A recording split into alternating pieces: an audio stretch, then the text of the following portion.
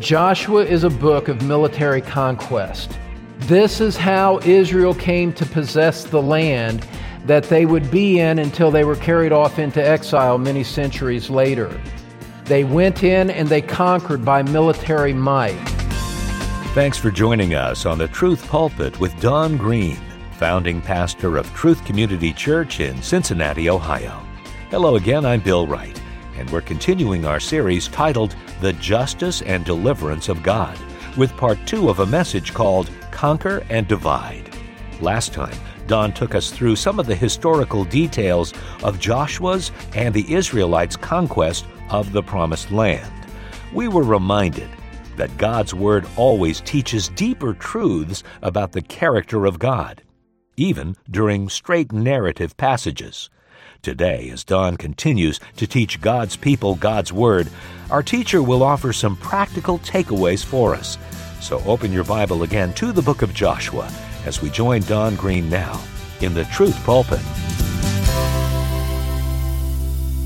Now, some of our friends in other parts of Christianity who see no future today for national Israel, they would say that there is not a millennium coming where Israel is going to have the land for 1,000 years. We've taught on that in the past, and our church affirms a future for natural Israel. But our critics, some of them anyway, would look at this passage and say, you are greatly mistaken.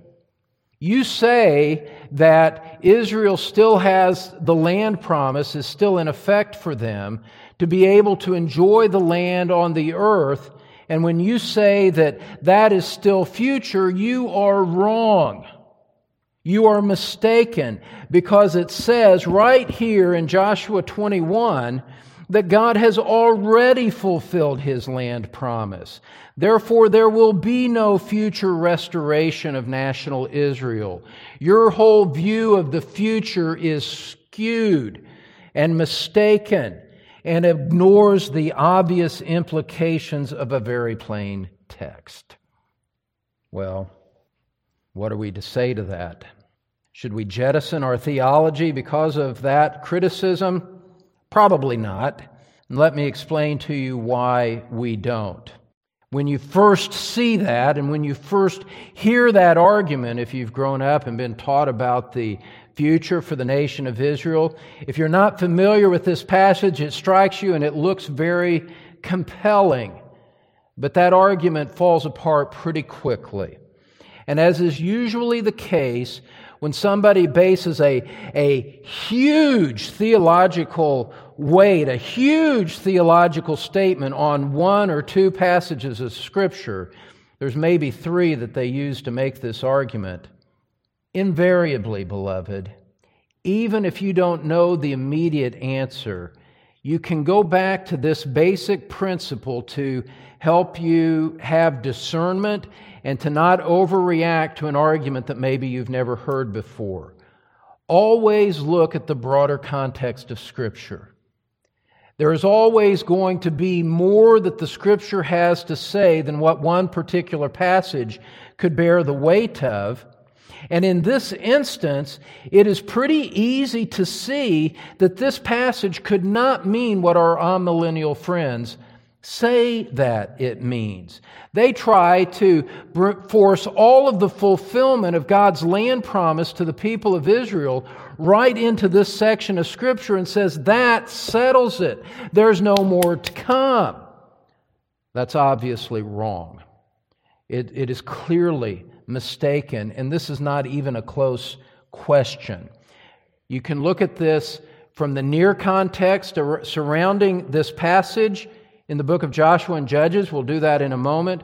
And also as you look at the broader context of Scripture altogether, you can see that this passage does not mean what those people say that it means. First of all, before Joshua apportioned the land, go back to Joshua chapter 13, and I'll show you, we read this verse earlier, but I want you to see this from another perspective. Joshua chapter 13, verse 1. This is right before the land is being apportioned. Joshua apportions it, and then that statement in Joshua 21 comes up. Joshua 13, verse 1. Joshua was old and advanced in years when the Lord said to him, "You are old and advanced in years, and very much of the land remains to be possessed." They did not possess all of the land. From the clear statement that preceded this section of Scripture, God says there's much of the land that remains to be possessed.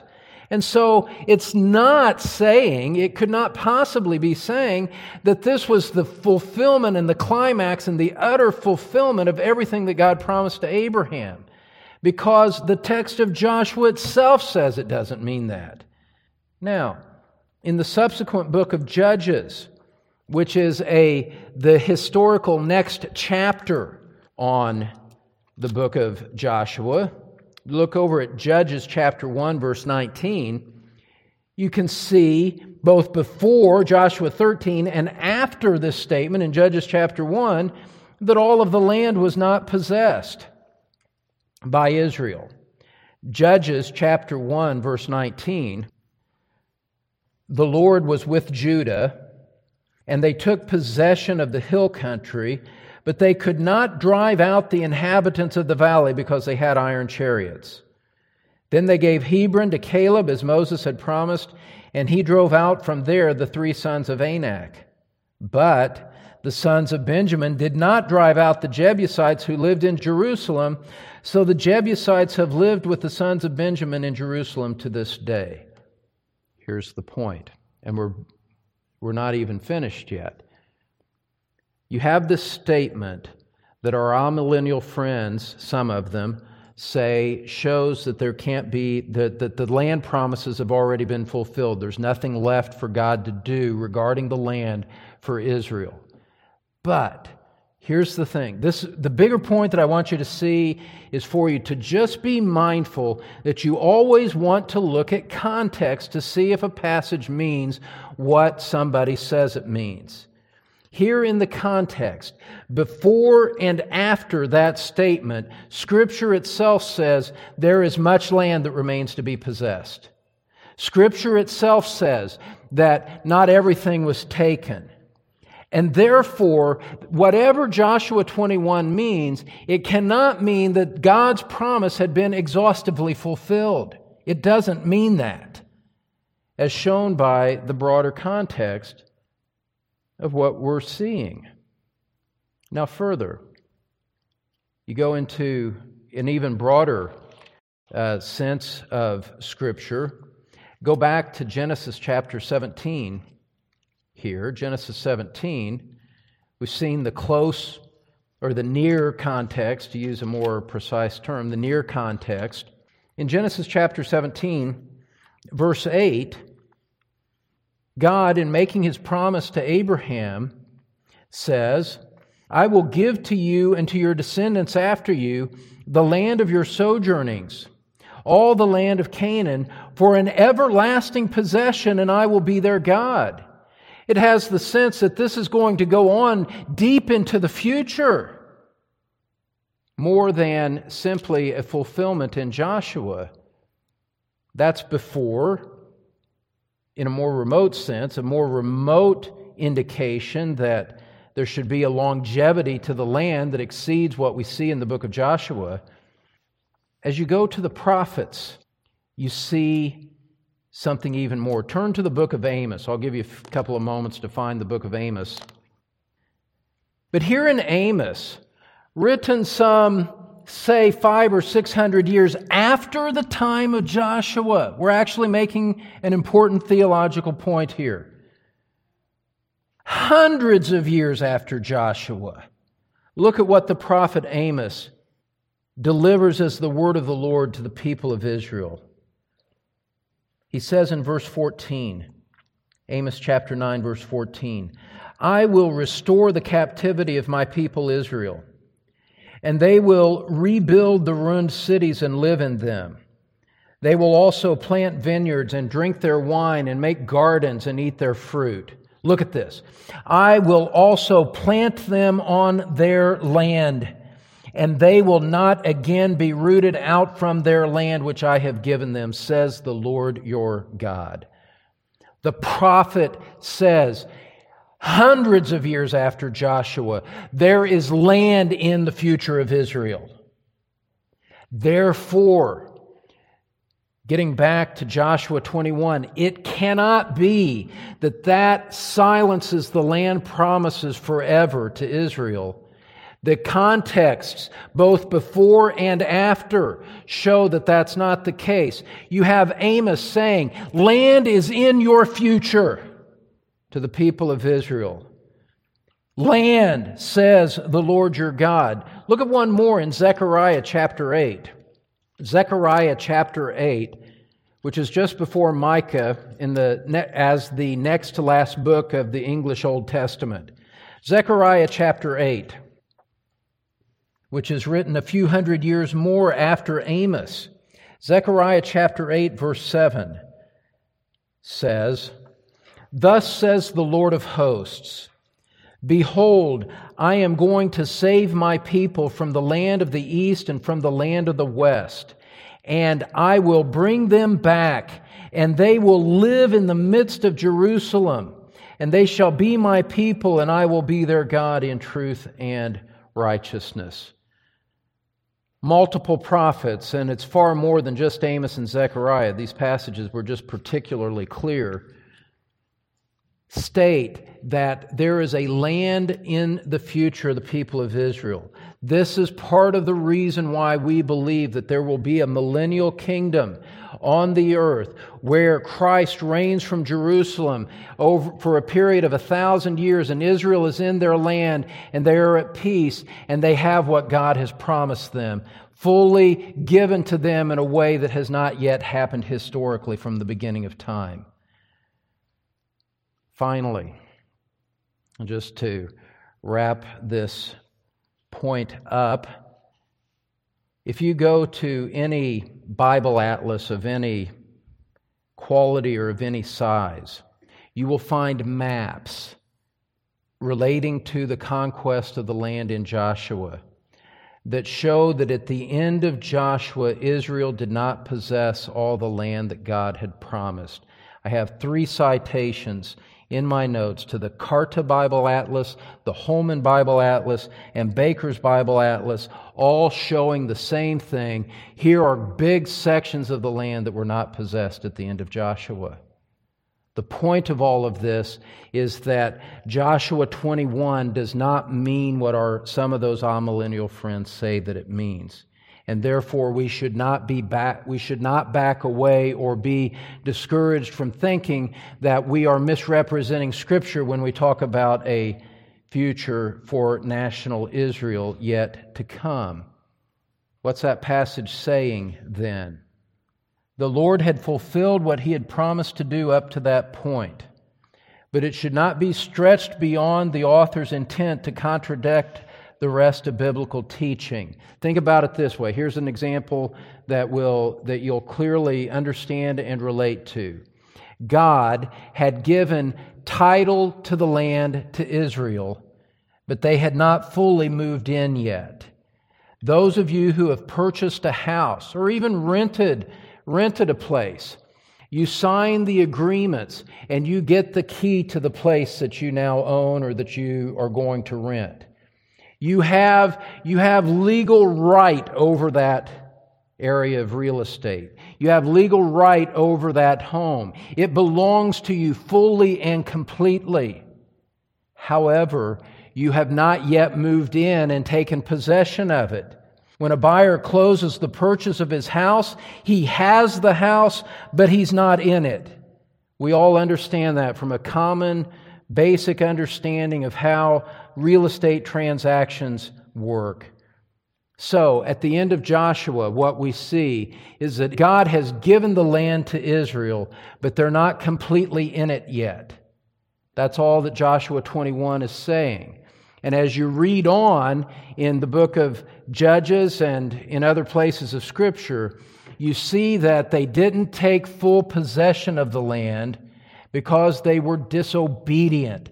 They backed away from the conflict, that they allowed people to stay in the land that they could have won if they had only fought the fight that God told them to fight.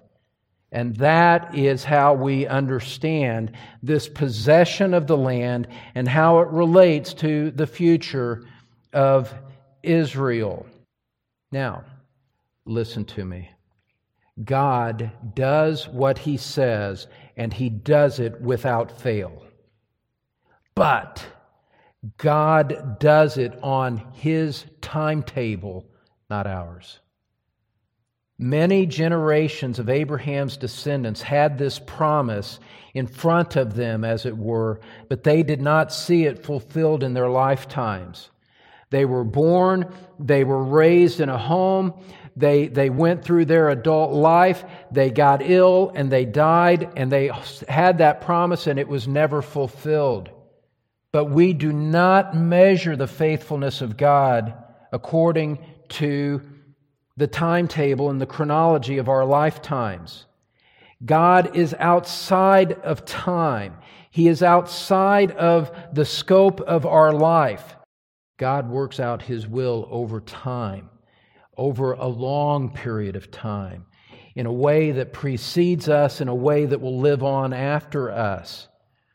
And so, just like the Jews who heard the promises and saw them but never saw fulfillment, in those times where we pray and nothing changes, in those times where you pray and it seems like sometimes things get worse, not better, here's how you need to think about it.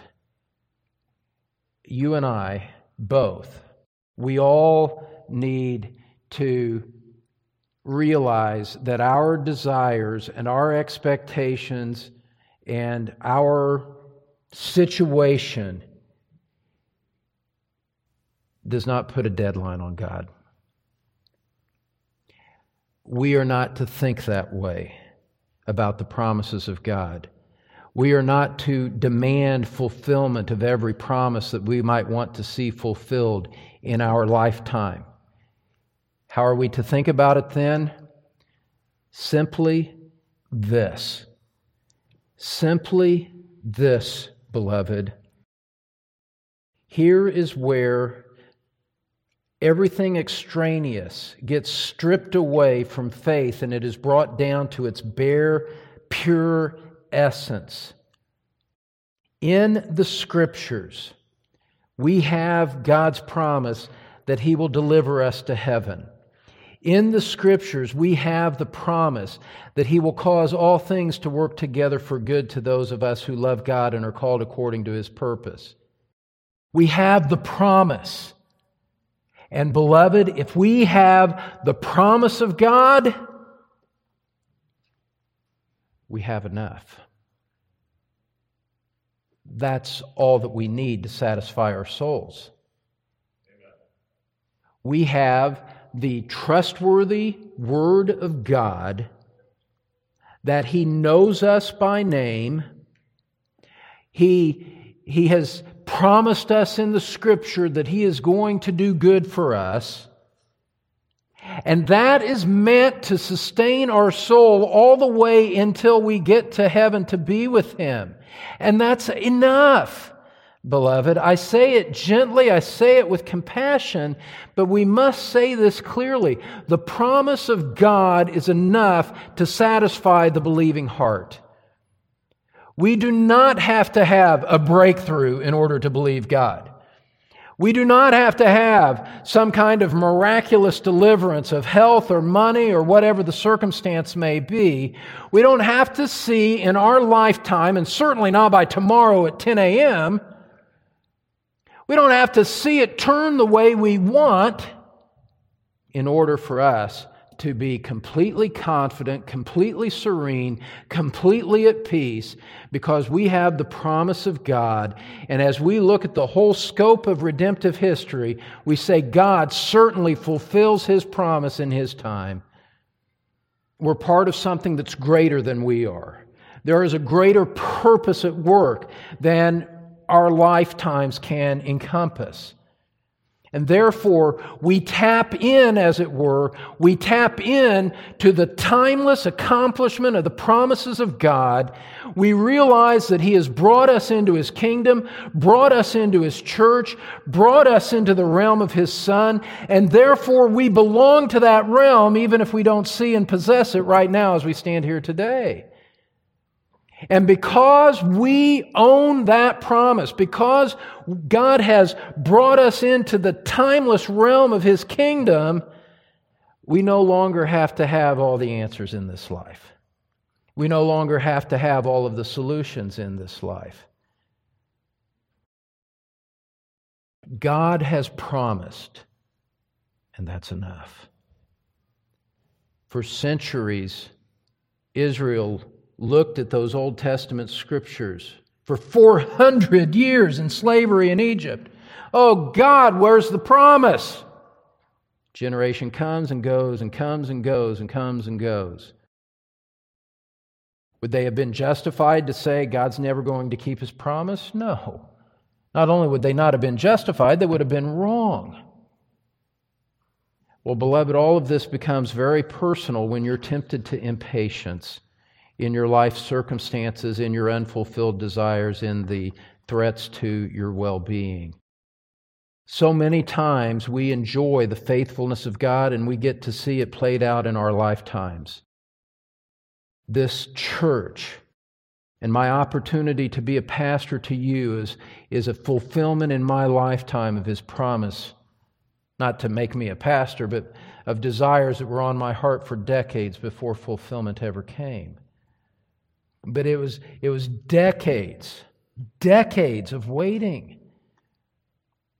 And so, as we see these things in Scripture, as we start to understand these things, we have to adjust our sense of time and adjust our sense of expectation to the perfect, omnipotent, omniscient timetable of God and say, I have His promise, that's all I need.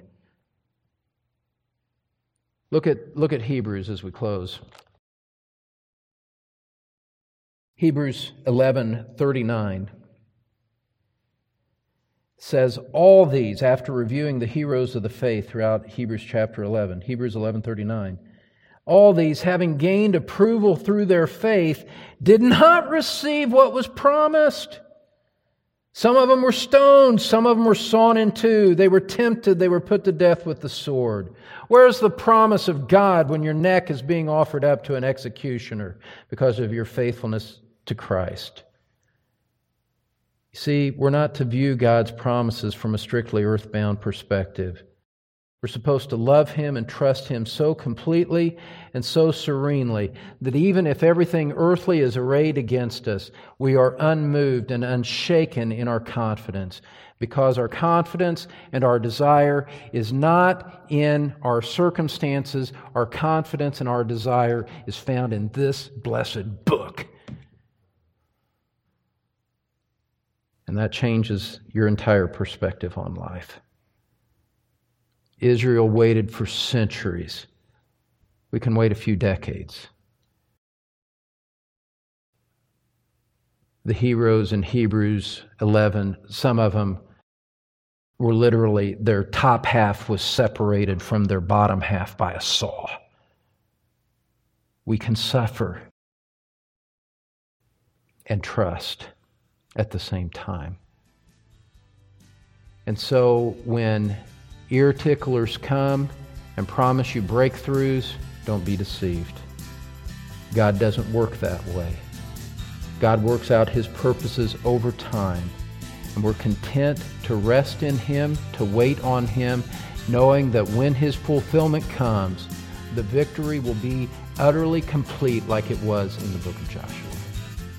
Praise be to this great God, whom we can trust so completely that if we just have His Word, we have enough. Walking by faith means trusting God's promises even when their fulfillment might only come much later or not within our lifetime at all. Pastor Don Green will have more of our series, The Justice and Deliverance of God, next time here on the Truth Pulpit, so be sure to join us then.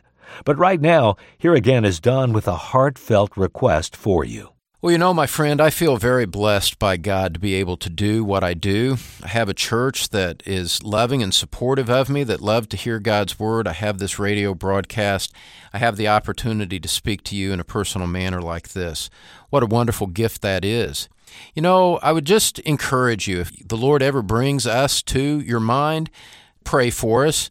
We're like all men in ministry. We feel our inadequacy. We realize that we need the power of the Holy Spirit to attend the work that we do so that there would be eternal fruit for your good and for the glory of Christ. So pray for us as the Lord brings us to mind. Pray for those that support the Truth Pulpit with the labor of their hands. We have a wonderful team, and we're just so grateful for you as you listen to us day by day on the Truth Pulpit. Thanks, Don. And friend, we hope you'll visit thetruthpulpit.com to learn more about our ministry. That's thetruthpulpit.com. I'm Bill Wright, and we'll see you again next time when Don Green teaches God's people God's Word from the Truth Pulpit.